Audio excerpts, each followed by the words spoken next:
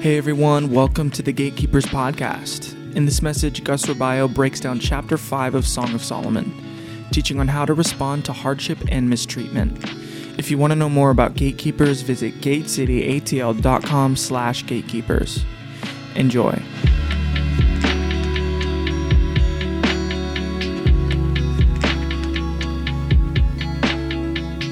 Well, if you have your Bibles, you could open it up to Song of Solomon chapter 5. I had the option of continuing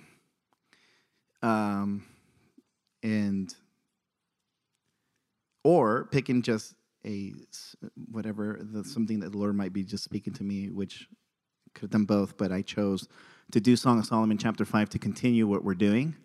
And also, selfishly speaking, just because it landed on my favorite chapter of the whole book, chapter 5. We're going to pray, and I'm going to tell you why it's my favorite chapter, and hope that it might even become some of yours. Probably will. Jesus, we love you. We thank you, Lord. We thank you, Lord, that you are in this room. And all I am doing is talking to my brothers and sisters about who you are and who you've shown yourself to me to be. So I just ask for grace, Lord, even as I do that, you'd help me and you'd help them and speak to them, Lord. Give us a spirit of wisdom and revelation and knowledge of who you are tonight. Help our hearts to not just hear, but to receive and to walk out these things that we see in these passages, Lord. In Jesus' name, amen. Amen. Well, the reason why it's my favorite chapter is because it deals with the moment of her offense. It deals with the moment where the bride gets confronted with something very interesting, and she gets mistreated, and now she has an opportunity, or she has a moment where she has to choose how she's going to respond with mistreatment, with offense. And specifically speaking, in this case, we're gonna read it right now. We're gonna read the whole chapter. And so I'm gonna tell you the three things we're gonna talk about, and then we're gonna read it, and then we're gonna go into it. Thank God it's super early, so probably have you out early today. Maybe. Who said you're right? Test me. I'll do it. I'm not going to go through all these notes. If you're on the group me, I hope you are. There's 12 pages of notes on there that I have for you. I just have the ones highlighted that I know I'm going to do it. And like I told you before, I'd rather have something physical than something digital in front of me. So that's why I have it. So the three things we're going to talk about is there's three main things in this chapter. There's a moment where the bridegroom, or Jesus, separates or withdraws for a moment from the bride. That's the first thing. And it's that moment of how do you and how do I respond when we're not feeling the nearness of the Lord? In the moments where he actually draws away. And there's a reason why the Lord would even do that. And then the second thing that we're going to talk about is that leads to a call and a yearning in her heart that positions her now in a place where she gets mistreated by the watchmen of the city, which are a picture of authority, the authority over her life, leaders over her life.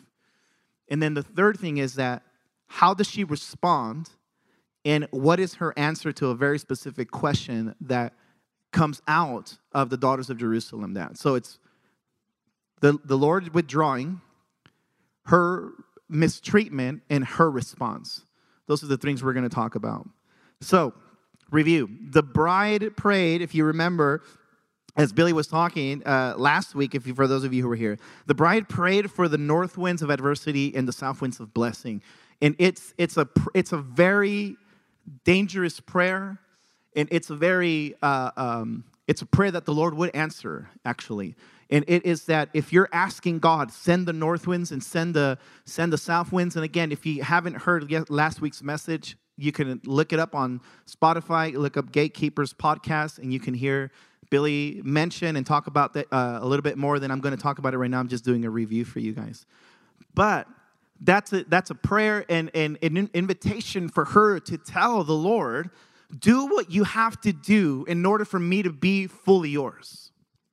I don't know if you've ever prayed prayers like that. For example, Matthew chapter 6, where it says, blessed are the hungry, for they shall be satisfied. I don't know if you've ever taken just those simple passages and have just asked the Lord, make me the hungriest person that I know. I don't know if any of us would actually dare pray that. Make me the hungriest person that I know. And when we're singing songs like Holy, I don't know if you've ever paused just in the moments of worship and actually think to yourself, what am I really asking you right now?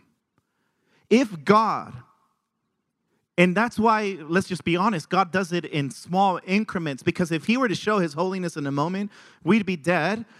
But at the same time, we'd fall into great conviction and possibly our own shame. Because he is holy and we are not. And so when we're asking him to do that, we're actually asking him, God, would you release the fear of the Lord? Would you draw me close enough? And what does that mean? In other words, to be close to holiness, to God who is holy, you must also be holy. And that has many implications in your life. That if we're asking, God, show me your holiness, it's because you're actually asking, God, make me holy. And if we're asking, God, make me holy, that means a lot of things have to change in a moment in your heart and in your life. Does that make sense? I hope that makes sense. Anyways, she had the confidence to pray for the bitter north winds of testing, and it's in Song of Solomon 4:16. Which is right before the beginning of chapter 5, where she says, awake, O north wind, and come, O south. Blow upon my garden, that is the spices and so on. And she says, let my beloved come to his garden and eat its pleasant fruit. So in other words, this is what happens. This is the time when the garden of her heart becomes his garden. So now what's happening is that she sees her life as his garden instead of hers. In other words, she is now in a moment where she realizes my life is not my own, it's yours. My life is not my own, it's yours. Again, my hope and my prayer is that as you're hearing these things, that you would be even conversating with the Lord as I'm talking. And if you don't hear me because you're conversating with the Lord, praise God, that is fine with me. Jesus enjoys his inheritance. So Jesus has an inheritance in his people. In other words, that moment where we actually realize I'm no longer my own, I'm actually his. And in fact, whether we see it or not, and I'm hoping that I'm shedding some light on our hearts. When you actually have prayed, if for those of us in this room who have actually prayed to give our lives to the Lord, that's actually the transaction that happened in that moment. You are no longer your own. You are his. And that is not a bad deal. That is not a bad deal. Actually, it's the best you would ever get in your whole life. The fact that you can give up your life and lay it down, that is full of shame, depression, whatever it might be, all the things that you carry, that you and I carry, just on a day, just because we're so human, and we get to have him in exchange. Thank you, God. Thank you, God. That is an amazing deal. That is why we sing and do what we do and dance and paint as well now. Jesus calls her to the fellowship of suffering. So before we get there, I'm just going to read chapter 5. If you have your Bibles, you can read it as well. I'm going to start from verse 2. And she says, I sleep, but my heart is awake. It is the voice of my beloved. He knocks, saying, open for me, my sister, my love. Now, sorry, I'm going to pause as we're going. Just get a glimpse as what he's calling her. He says, open for me, my sister, my love, my dove, my perfect one. For my head is covered with dew, my locks with the drops of the night. Verse 3, I have taken off, this is her response, I have taken off my robe. How can I put it on again? And I have washed my feet. How can I defile them? My beloved put his hand by the latch of the door, and my heart yearns for him. I arose to open for my beloved, and my hands dripped with myrrh, my fingers with the liquid myrrh, and on the handles of the lock. Verse 6, I opened for my beloved, but my beloved had turned away and was gone. My heart leaped up when he spoke. I sought him, but I could not find him. I called him, but he gave me no answer. The watchmen who went about the city found me. They struck me. They wounded me. The keepers of the walls took my veil away from me. I charge you, she says, O daughters of Jerusalem, if you find my beloved, that you tell him that I am lovesick. And then they ask, the daughters of Jerusalem, what is your beloved more than another beloved, O fairest among women? What is your beloved more than another beloved that you should charge us? And this is her response, verse 10. My beloved is white and ruddy, chief among 10,000. His head is like the finest gold. His locks are wavy and black as a raven. His eyes are like doves by the rivers of waters, washed with milk and fitly set. His cheeks are like a bed of spices, banks of scented herbs. His lips are lilies dripping liquid myrrh. Verse 14, his hands are rods of gold set with beryl. His body is carved ivory, inlaid with sapphires. His legs are pillars of marble set on bases of fine gold. His countenance is like Lebanon, excellent as the cedars. His mouth is most sweet. Yes, he is altogether lovely. This is my beloved, and this is my friend, O daughters of Jerusalem. So I hope you saw it. There's the moment where he is at the door, and he is calling for her to come, and she's already taken off her robe. She's basically in bed because it's the nighttime. And when she hears the door, and she hears his voice, she wakes up, she gets up and wants to respond. And when she goes to respond, he's not there. And she goes out to look for him, right? She goes out to look for him, and she gets found by the watchmen, those who have had a relationship with her or have known her, and they wound her. They mistreat her. But she does not come out offended out of that. And there's a key thing in this passage, and I'll, Lord willing, I'll probably share my story in regards to one of the I would say the biggest season I went in regards to the Lord uprooting offense and bitterness in my life, and how this passage played a part in that. And it is out of that place that she says, daughters of Jerusalem, if you find him, basically she's saying this, tell him that I'm not offended. I'm just sick with love. I'm lovesick.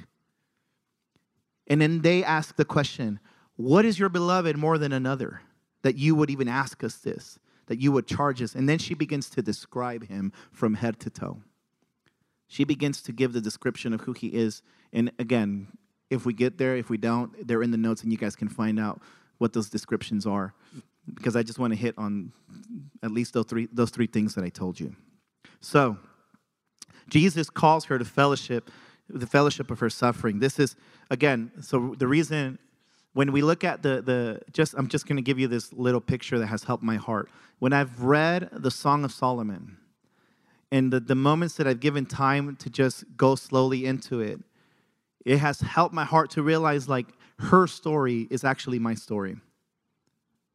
There are so many similarities, and there are things that are happening. Because the whole point, I'm going to give you one of the main points of the book as I see it, is to come to a mature love for Jesus.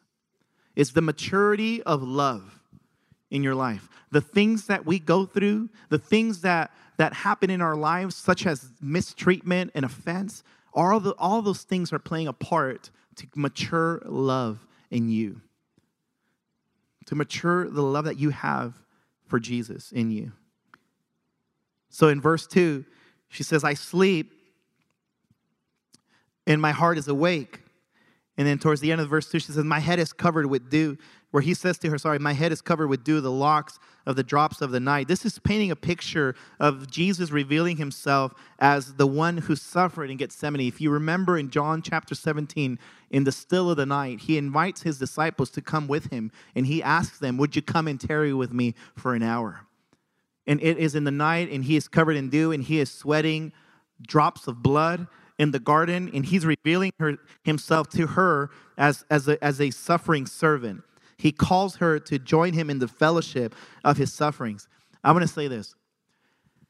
If that phrase, fellowship of the sufferings, doesn't make sense yet, all I'm going to say is just give it some time. There is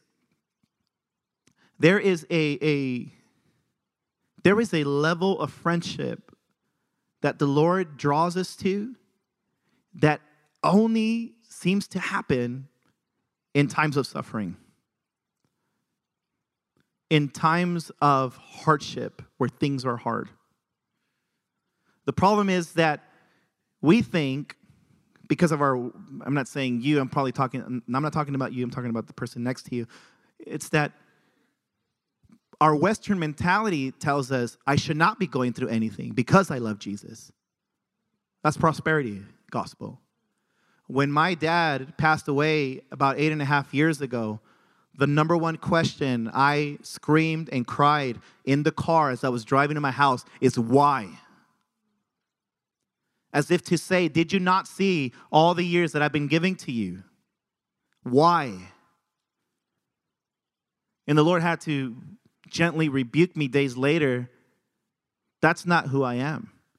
You don't love me, and I haven't called you to love me because of what I'm going to give you or how I'm going to make you prosper or the people around you.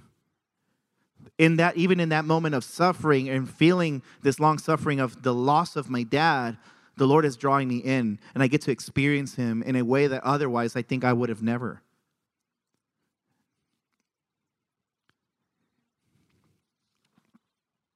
Continuing.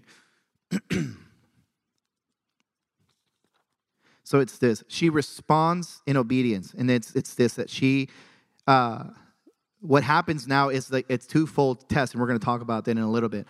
So first, Jesus tests, and by test, this is what I want you to hear. I don't want you to hear that I'm saying that he is tempting her. That's not what I'm saying. By test, I'm talking about the process of maturing. He's taking her through a process of maturing her by withdrawing his presence from her. And second, he allows, not necessarily approves, the spiritual authorities to mistreat her. And she responds in love. In this way, and again, I've talked in regards to the fellowship of the sufferings, Philippians chapter 3, verse 10, for those of you who are taking notes or want to say it's that, and Paul is just saying that I may know him, and he goes, and the fellowship of his sufferings. That is the path. Philippians chapter 3, verse 8 is where he says, I count all things as loss just to know him.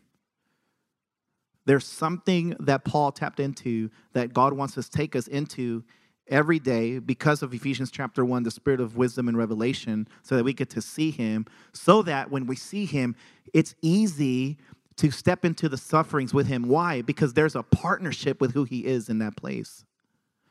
Because we get to see and step into a moment and realize the American mentality would be, Jesus, what do I do to get out of it? What Jesus wants to draw us into is, what did you do to go through it? Help me walk through this. Rather than take me out of it now, save me, and he probably will, there's so much friendship in help me walk through this. Would you show me how you walk through this? The Lord is good and has gone through so much hardship himself when he was on the earth that he identifies himself with us in our hardships.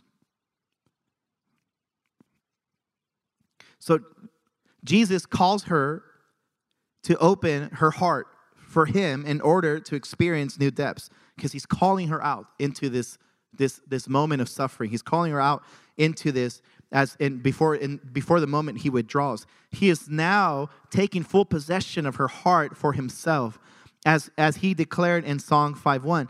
And Jesus knocks on the door of her heart in answer to her prayers. So him doing this is part of the answer to what she prayed about the north and the south winds. What is about to happen to her is the answer to what she prayed herself. For example, I'm going to make it very simple, as if I were explaining it to my 8-year-old son. Ask Holy Spirit for patience, I tell him, Judah. Ask Holy Spirit for patience. And guess what the Lord gave him? 3 little brothers. Right? I'm sure that there are probably prayers like that you've prayed, like, Lord, make me humble. And then, boom, you get the most arrogant person in front of you. And you have to you have to draw out of the Holy Spirit to respond in humility and love, and not lay the 5-fold ministry on those people sometimes. Right?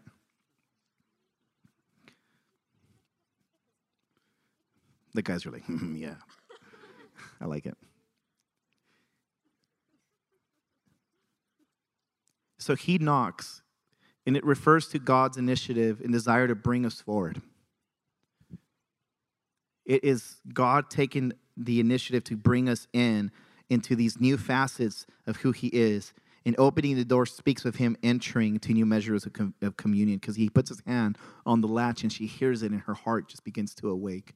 And we've gone through those passages already where she says, like, do not awaken or arouse love until it so desires. And when she hears him and she hears the door, she knows his nearness. He is there. He is close.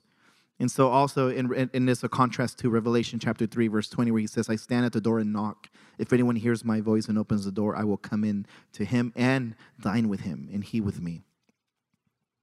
I want to give you another picture. It's in Psalm 23, where it's verse 4, where he says that he sets a table before me in the presence of my enemy.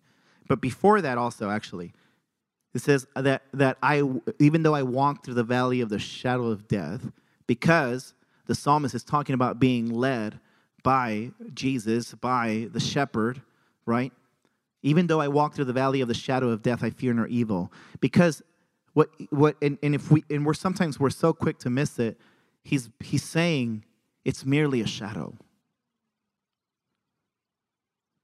In light of me walking with my shepherd, with my beloved, it's merely a shadow. And then there's that next moment in verse 4 where he says, he sets a table before me in the presence of my enemy. And it's this picture of him sitting down and dining with you. And the picture that I got one day years ago when I was in a prayer set singing from that passage is that I was going through so much. It was such an interesting day. I was having such a great morning. And I show up to the prayer room. This is us back in LA.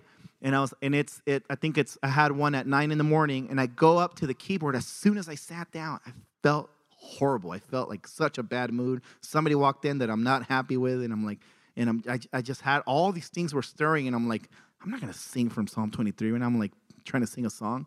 I'm like, I'm so mad right now. Like I was out of it. Like it was just bad. And then I started singing from Psalm 23, that verse.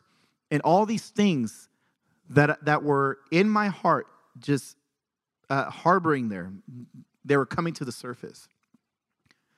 And then as I'm singing verse 4, where the Lord says, the psalmist says that he sets up a table before me in the presence of my enemies.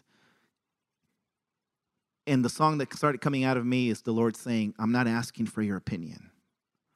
I'm not asking for your 2 cents in the matter. I'm just asking you to sit down and dine with me.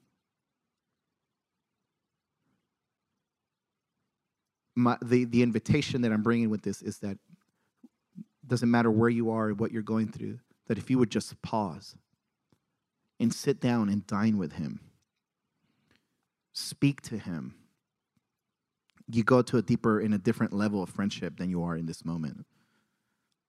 And the Lord loves to do that, and I really enjoy it. So the new season of trusting his leadership she steps into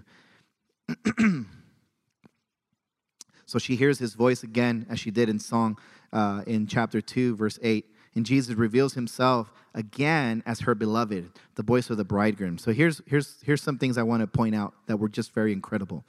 And it's in verse chapter 2 where he says those 4 times. He calls her by 4 different names. And he says, my sister, my love, my dove, and my perfect one. Again, he's drawing out those things out of us. He's drawing those things out of us. When he is sitting, when he's calling us, when he's speaking these things over us, he's drawing things out of us that otherwise we probably wouldn't even know to dig deeper into. For example, what I'm asking you is, or inviting you to, is that if you haven't already, take these passages, take the passages that Billy has gone through the week, come at least 1 hour into the prayer room in the coming week and talk to the Lord. Take these passages, speak them to him as if they're yours, as if they're you, and you put yourself in that position and you say those passages and ask him, what are your affections for me? What are you feeling right now for me? What are your thoughts about me? What is on your heart?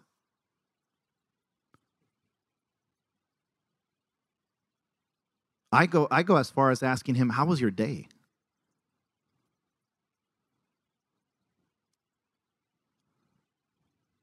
What are you thinking right now?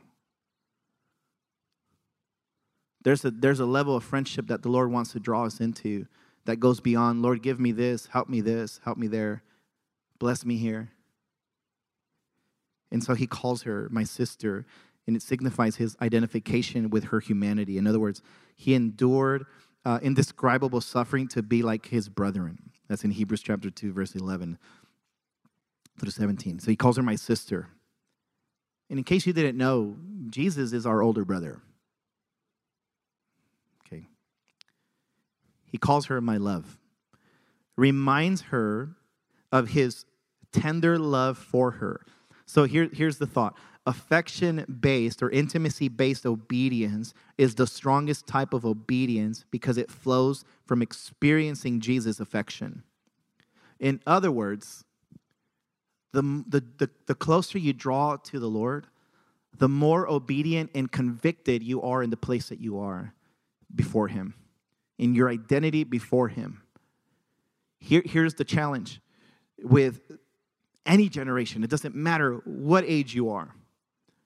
It's that when the poop hits the fan, a lot of us just leave.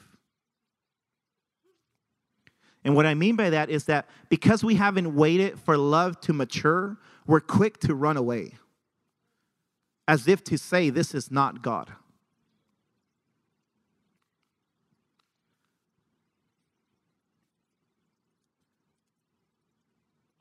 I'm just going to give you something that I value and in hope that as you get older, you would value too. Before I say what I value, I'm going to say what I think is one of the rarest things any person can give.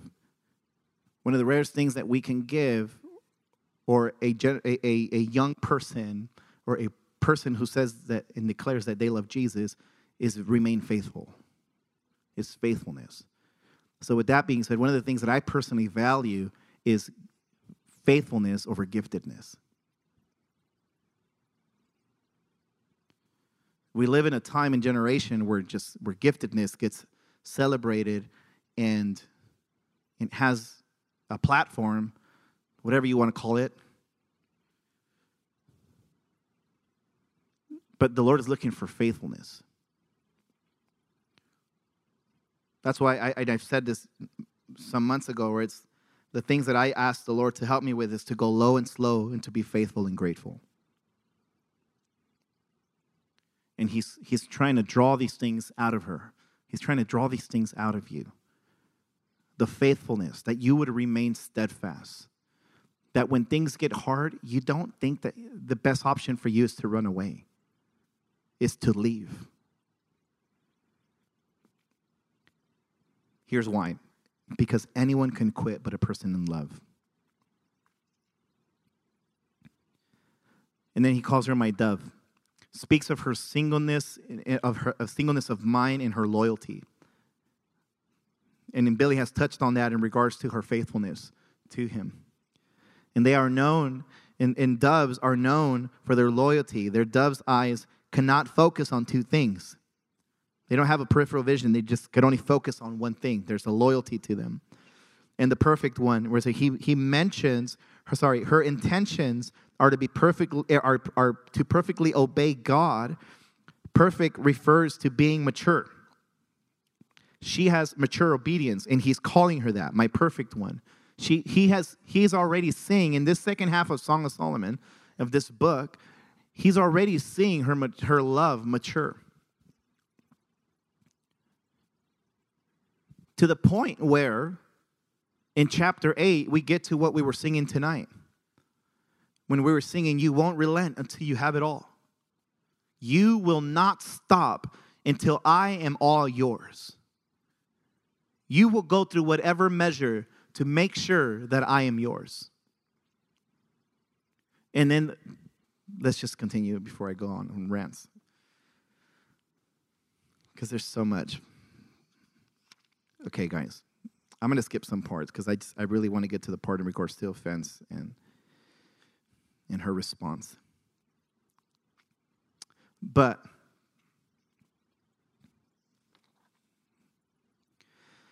so her heart yearns with love for Jesus as she instantly arises to open the door to the Jesus of Gethsemane. So when she finally gets up to answer it, he's not there. It says, my beloved put his hand on the latch of the door, and my heart yearned for him. And I arose to open for my beloved, and my hands dripped with myrrh, with fingers of liquid myrrh on the handles of the lock. So Jesus putting his hands on by the latch refers to him helping her unlock the door of her heart. The lock on her heart speaks of her thoughts and emotions and affections and decisions. So here's the first thing. And we'll be done soon, guys. First test, Jesus withdraws his presence from her. And I'll read it for you, verse 6. I opened for my beloved, but my beloved had turned away and was gone. My heart leaped out when he spoke. I sought him, but I could not find him. I called him, but he did not answer.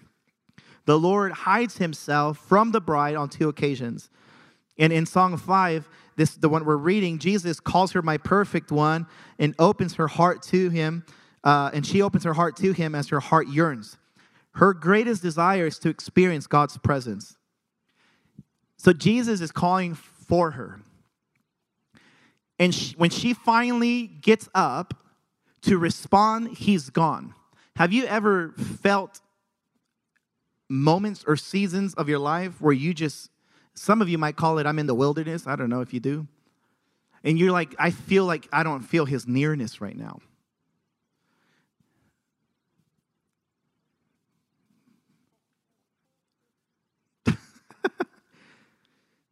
The Lord is drawing something out of you. The problem is that we start thinking that maybe I'm doing something wrong, or maybe I'm not doing enough.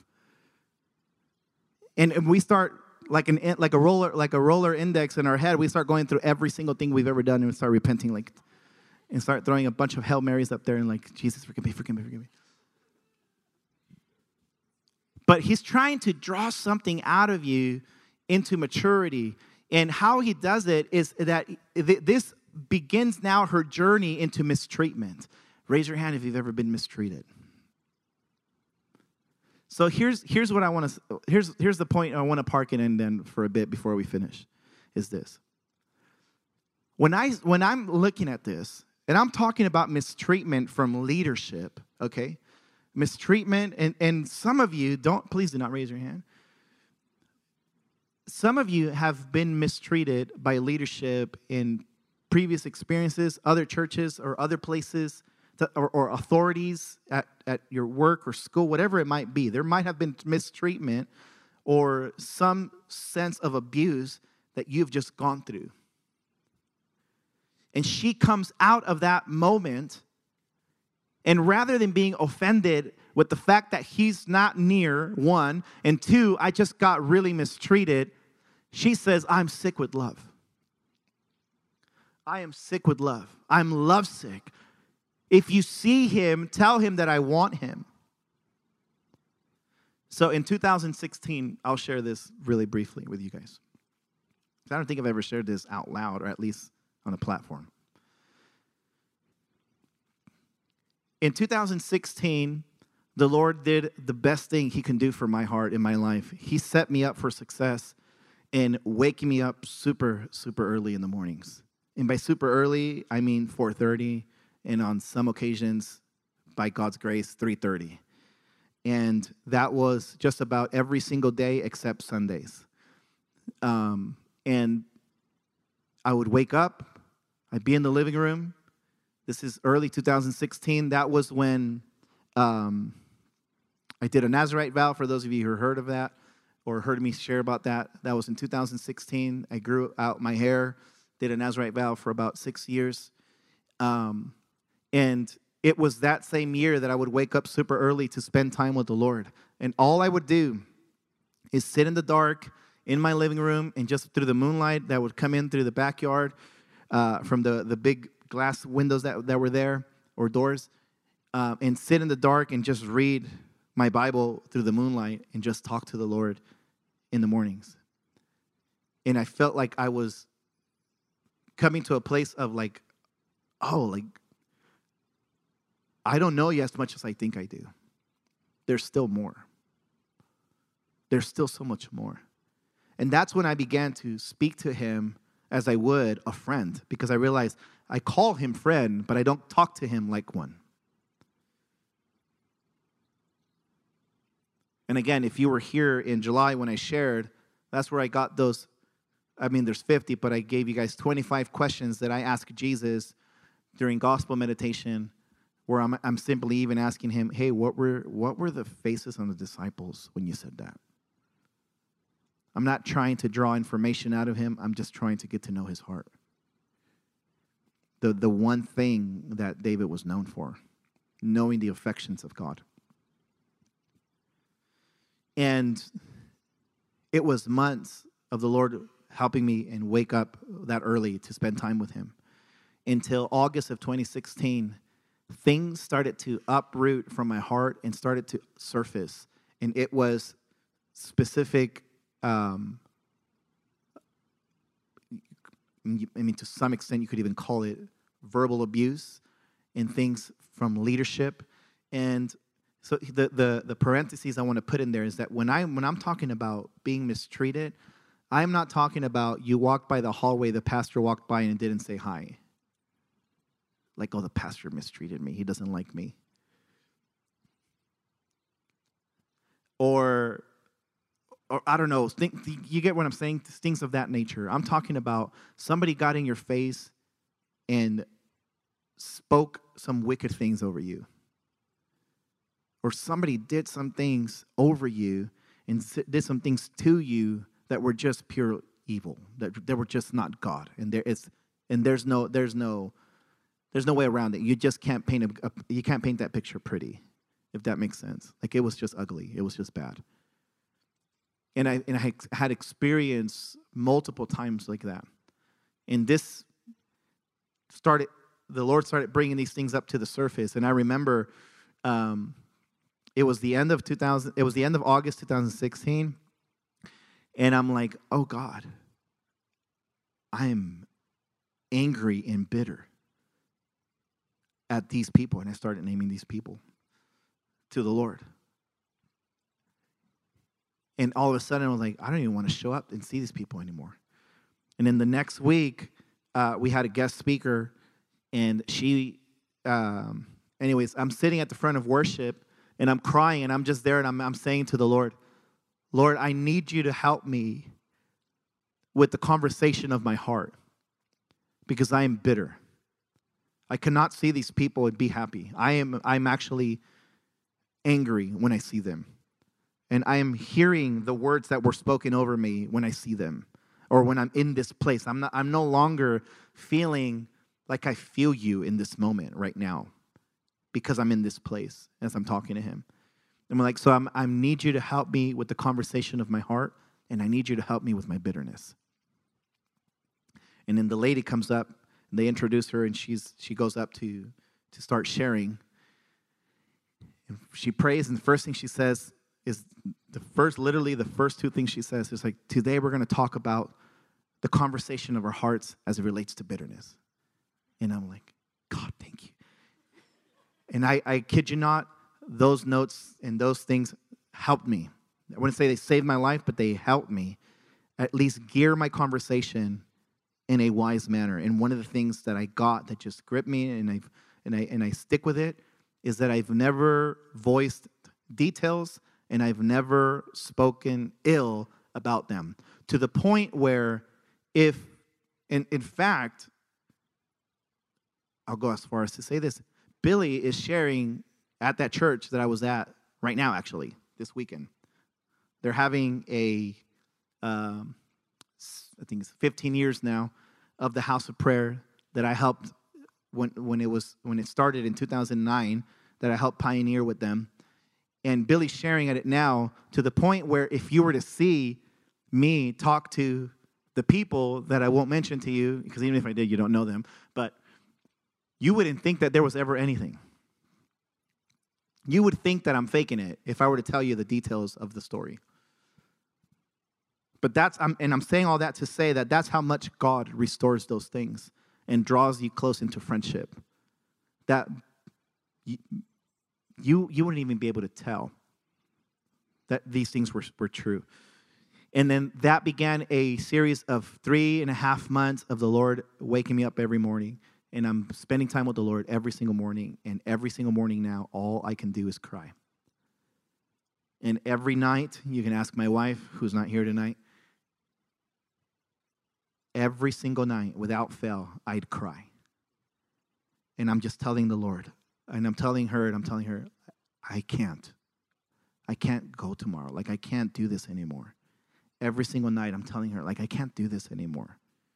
It's too hard. Like, I can't go on tomorrow.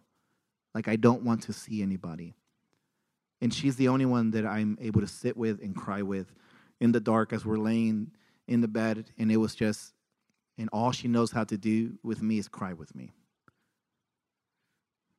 which is probably the best thing she could have done for me. She just put her hand on my shoulder and she'd just cry with me. And every single night without fail and every single morning, Lord, I can't today. I just can't do it. And I knew in my heart I wasn't giving up on the Lord. I'm like, I'm just giving up on your people. I'm giving up on your church. Like it literally just, I have hope for the church now because the Lord obviously helped me. But it was like, Lord, no, I can't do that.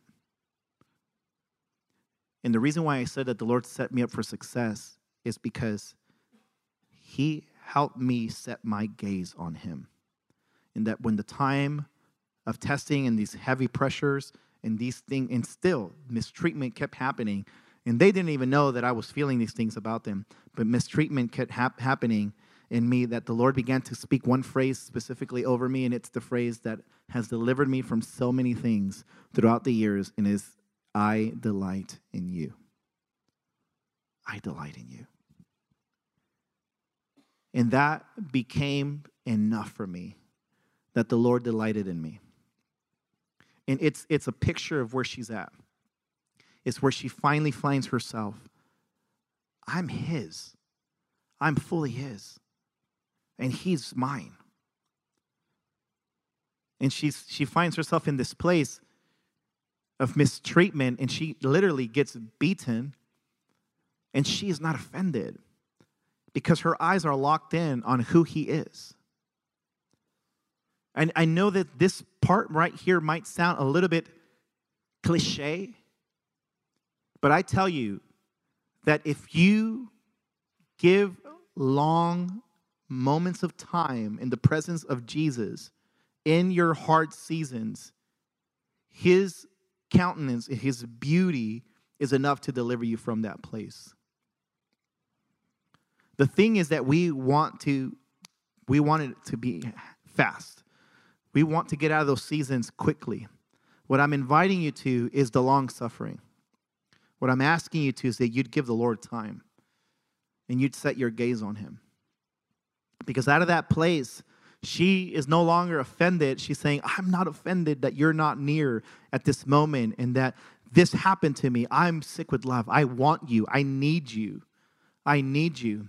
Her desire, and here's what happens, is that her desire coming out of that place and saying, I want you, I'm not offended, I'm sick with love, raises the question, who is he that you still love him? Who is he to you that you still even want to go after him? And she begins to describe who he is to her.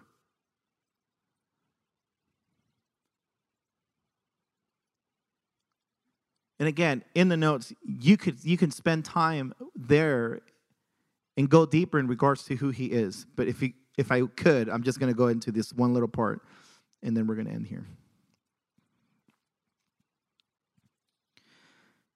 Is that I'm just going to read the parts that I have for that part. In regards to the second test that she gets, it's the persecution that she gets from the watchman. And it's again in verse 7. She says, and it says this, the watchmen who went about the city found me, and they struck me, they wounded me.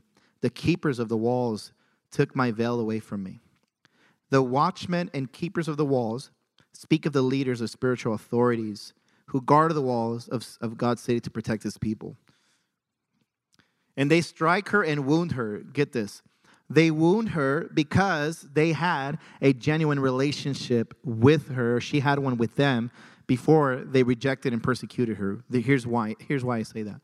Because a stranger can publish or bring accusations against you, but only a friend can wound you. So being wounded in the house of friends is part of God's pattern that even Jesus endured. And again, there's a reference there in Psalm 55. So the leaders taking away her veil speaks of them removing her spiritual covering, therefore her place of function in the body. Again, a stranger can publish accusations against you, but only a friend can wound you. And her response of humility is that her humility is seen in her teachable spirit to the immature daughters of Jerusalem, where she's saying like, oh, daughters of Jerusalem, if you find my beloved, tell him that I'm lovesick. And she is lovesick for Jesus instead of offended at him for allowing these tests to come. I'm going to read you this, 1 Peter chapter 1, verse 6 through 9. And this is one of my favorite passages as it relates to trials. And I just go back to it in hard times, and I just thank the Lord for this. And it says this in verse 6, in this you rejoice, though now for a little while, if necessary, you have been grieved by various trials, so that the tested genuineness of your faith, more precious than gold that perishes, though it is tested by fire, may be found to result in praise and glory and honor at the revelation of Jesus Christ. Though you have not seen him, this is that drawing away, that moment of him stepping away for a moment. Though you have not seen him, you love him. And though you do not see him now, you believe in him and rejoice with joy that is inexpressible. And it is filled of glory. And it says, obtaining the outcome of your faith, that is the salvation of your souls. And I'll leave you with these notes. I'm looking for them now because I have them in here. I told you I'll get out of here. We'll get you guys out of here early.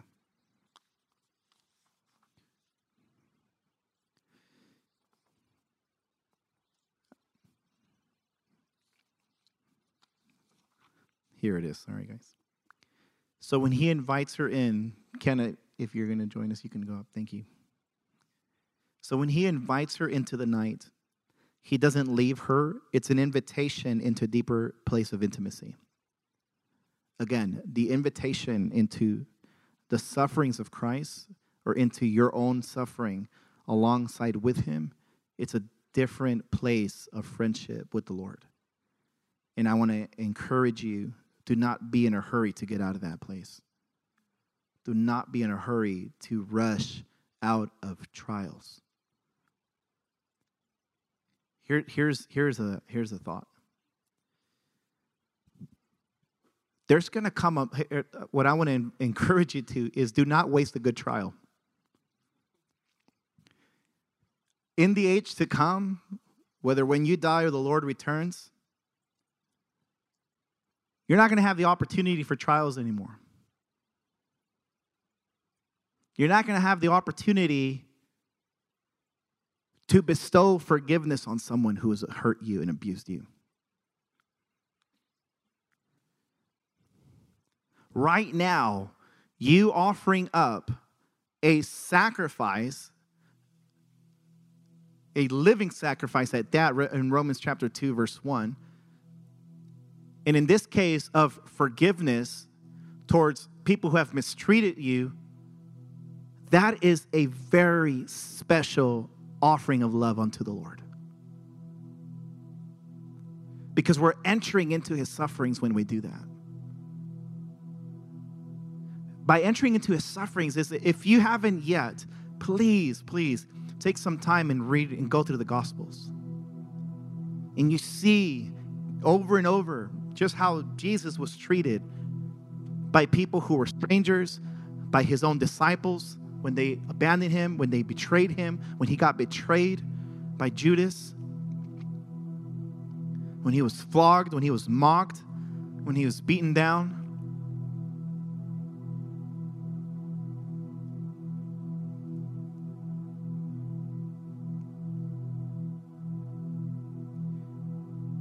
And so if you look at him in the Gospels, you get to see the moments that he's been mistreated, he's been misunderstood. I don't know about you guys. I'm just going to say this. I used to declare things over myself and not realize that I was coming into agreement with the accuser of the brethren. I used to call myself the man of the man of how do I say? I can't even remember now because I don't call myself that anymore. Praise God. Basically, the guy who's always misunderstood. I just titled myself that. I'm the man who's always misunderstood. Everywhere I went, I just felt I was just being misunderstood. Like I was too much for people. Where I'm just going to be very truthful with you guys. You're probably going to get a better conversation out of me one-on-one than you are at the pulpit, honestly. Come on, somebody say amen. No, Troy. All right, there you go. That's why Troy's doing this. He's like, am I right or am I wrong? Yeah, okay, cool.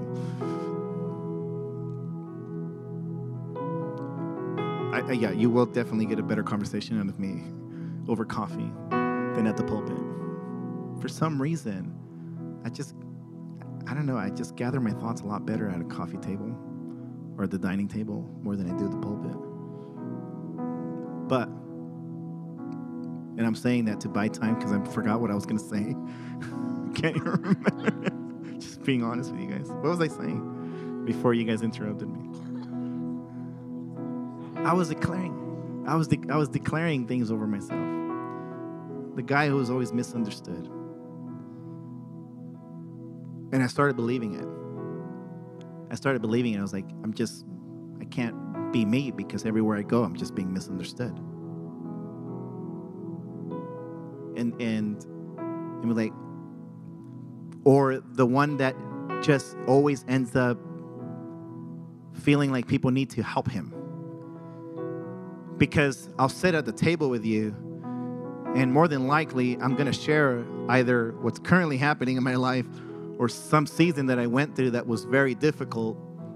And what started off as a friend-to-friend conversation has over and over turned into, oh, actually, let me help you now, Gus. And now I lose friends in the midst of all that because all of a sudden everybody just feels they need to help me and save me. I'm like, I'm not asking you to do that. I'm actually inviting you into my story. And it's the same thing with the Lord. It's like I just invite him into your story. Have him walk with you. And so I would declare these things over myself, and to come to find out Lord, you understand me. That's all that matters. I'm understood by you. I am seen by you. I am loved by you. I am delighted in by you. And it's the thing that saves her from offense. You delight in me. You love me. And the reason why it saves her is because that's okay. They mistreated me. I just want you.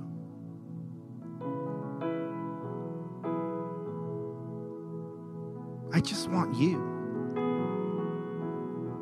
And it begs the question out of them, who is he?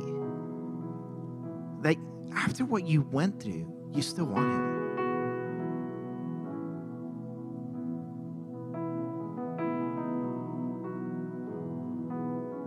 I will tell you this. It is a beautiful way of evangelism. She begins to describe him. And in the next chapter, they ask her another question. And then they ask her, like, where is he that we can find him with you? We want him too. And again, that picture of him withdrawing for a moment is this. And it's not that he's pulling away, it's that he wants to pull her closer by inviting her to know another facet of him, the suffering servant. And it's one of the key points of the chapter. And then how she emerges completely unoffended with him and more in love with him. Jesus is coming for an unoffended bride.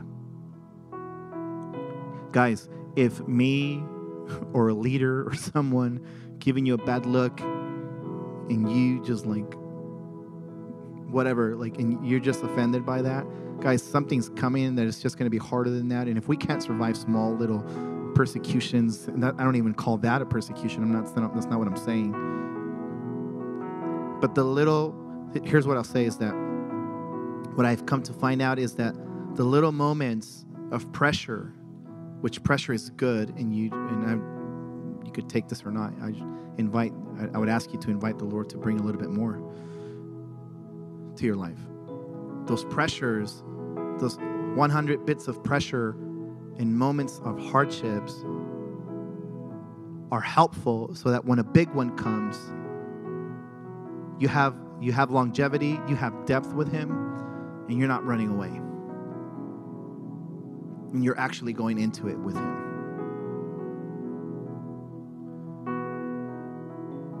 Because we see people who go through major things, big things, and all we see is the big thing. But there was a lot of little things that got them there to be able to go through the big thing. Or we see people with platforms and influence and anointing and whatever it might be, but we don't know about the thousands little yes that they said that led them there. And the last thing I'll close with is this. You have an opportunity to talk to the Lord primarily about three things.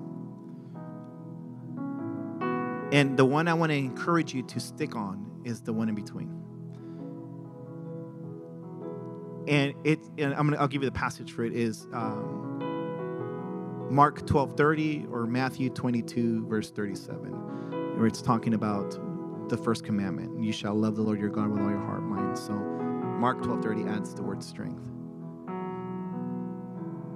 And the picture is this, is that you have an opportunity to talk to the Lord. I'm trying to give you a gauge for where you are in regards to having that first commandment conversation on a daily basis.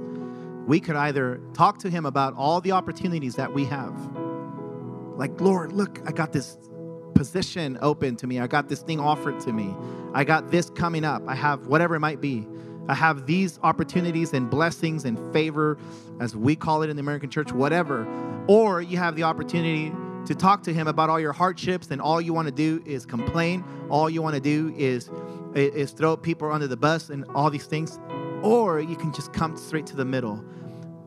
whether it's the blessing, whether it's the hardship, all I know is that I want my number one conversation with you to be about my love for you and your love for me. I want to grow in love.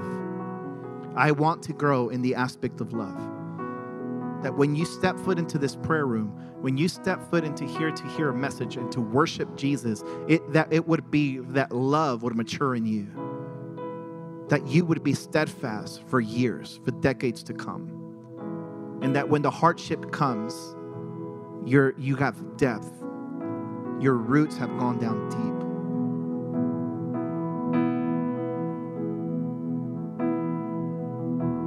If you're going through something that you feel is a hardship or it's difficult,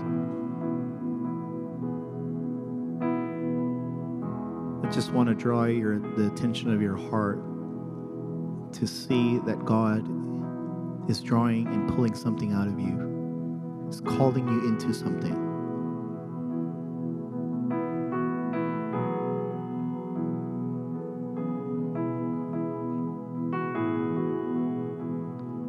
And the question would not be to ask why, but to ask him what. What are you doing and what are you producing in me?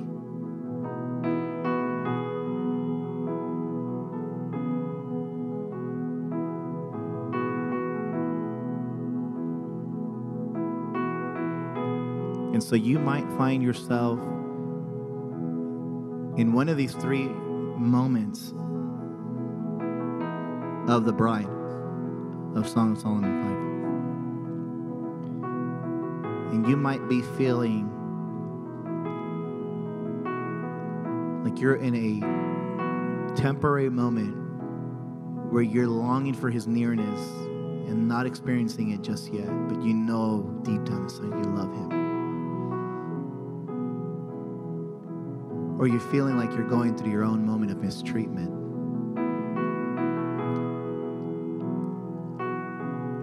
Or it could even be you're just going through something hard.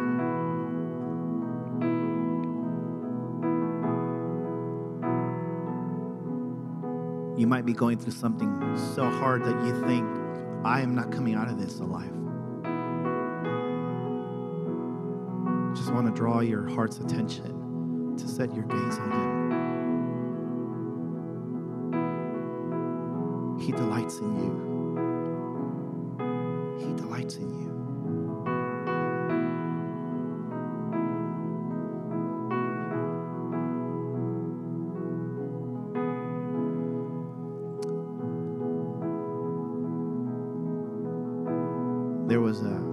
I'll share this quick story if I could. In that same season in 2016, you can keep your eyes closed. I'm just going to pray for us right now, but I just want to share this. I was supposedly directing the house of prayer there that we had, but going through all this and being phased out of a lot of things, and there was so many things happening around me and to me, legitimate things. And I was in this meeting where now I had to present some graphics that I created for the conference that we're about to have for the house of prayer there. And everybody goes and presents their stuff, and I finally go and present mine. And I'm at the table, and it gets chewed up like there's no tomorrow. Like the stuff that I was working on. And if you're a creative in the room, you know exactly what that feels like. You spent your heart and your time on that, and all of a sudden everybody just chews it up, and it's like, that sucks. For the creatives in the room, I know you know what that feels like. Like you're saying that I suck. And I was like, okay, I closed my laptop. I was like, okay, I'm going to work on something new. And I sit back, and I'm holding back the tears. And all I can say is, you delight in me. Jesus, you delight in me.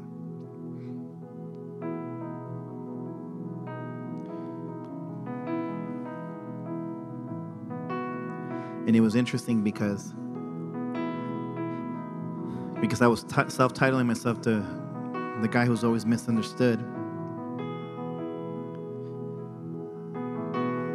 I went from pastoring teens, pastoring young adults, leading a house of prayer,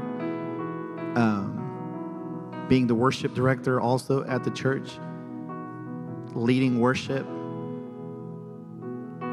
amongst all these other things. And then I came to this point where, and I'm like talking to the Lord, and I'm like, Lord, and now all I'm doing is graphics.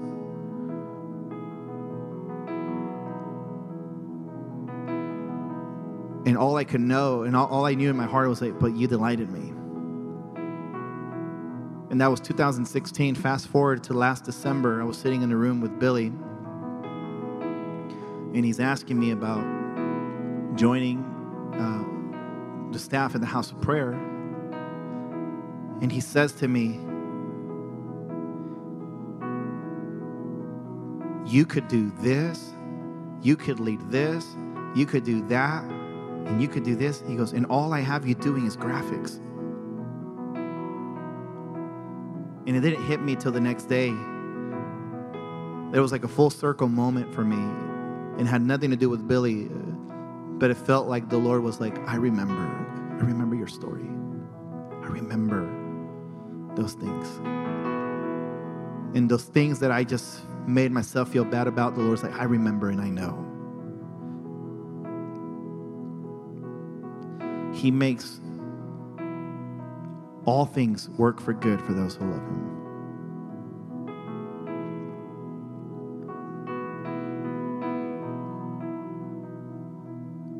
Jesus, I just pray.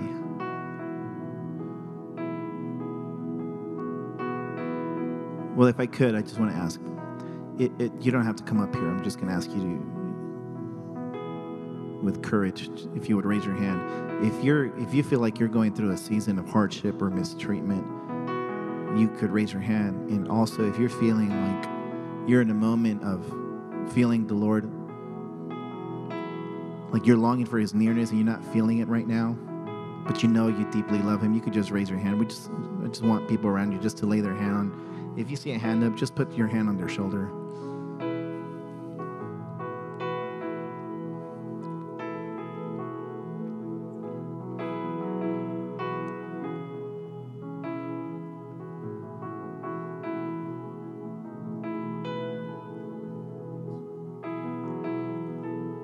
Jesus, we love you. Just thank you, Lord, for the courage of those who raise their hands. Lord, I pray that their love would go deep. You would let their love go deep.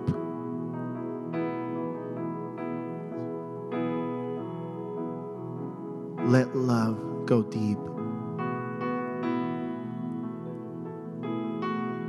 Cause their hearts to yearn, to long for nearness, Lord. The midst of the trial and the hardship and the temporary light affliction which produces in them an eternal weight of glory. Pull out of them that which you're trying to pull out of them and produce in them what only these moments can produce. And that they would come out on the other side unoffended.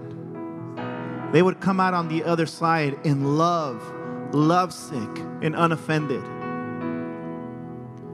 Lovesick, unoffended, and proclaiming to the world of who you are, the beauty of your leadership, the beauty of who you are in their life. So even now, Lord, we declare we trust your leadership. We trust how you're leading, Lord. We trust what you're doing in all of our lives, Lord. For those who raise their hand, Lord, we trust what you're doing in them, Lord. We pray for grace. Pray for strength, Lord. We pray for lovesick hearts.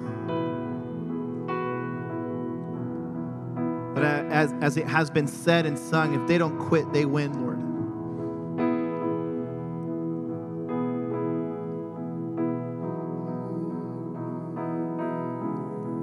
So I just pray, God, for them, for us. Let love go deeply in us. In Jesus' name, we ask you, God, help us, Lord. And bless us, Lord, as we head home. and that you would help us in our conversations as we go into these conversations of Song of Solomon in deeper measure, into deeper friendship and intimacy with you, Lord. Thank you so much for listening. We hope that this message ministered to you and that the Lord met you. You can follow us on Instagram at GatekeepersATL. We'll see you in the next message.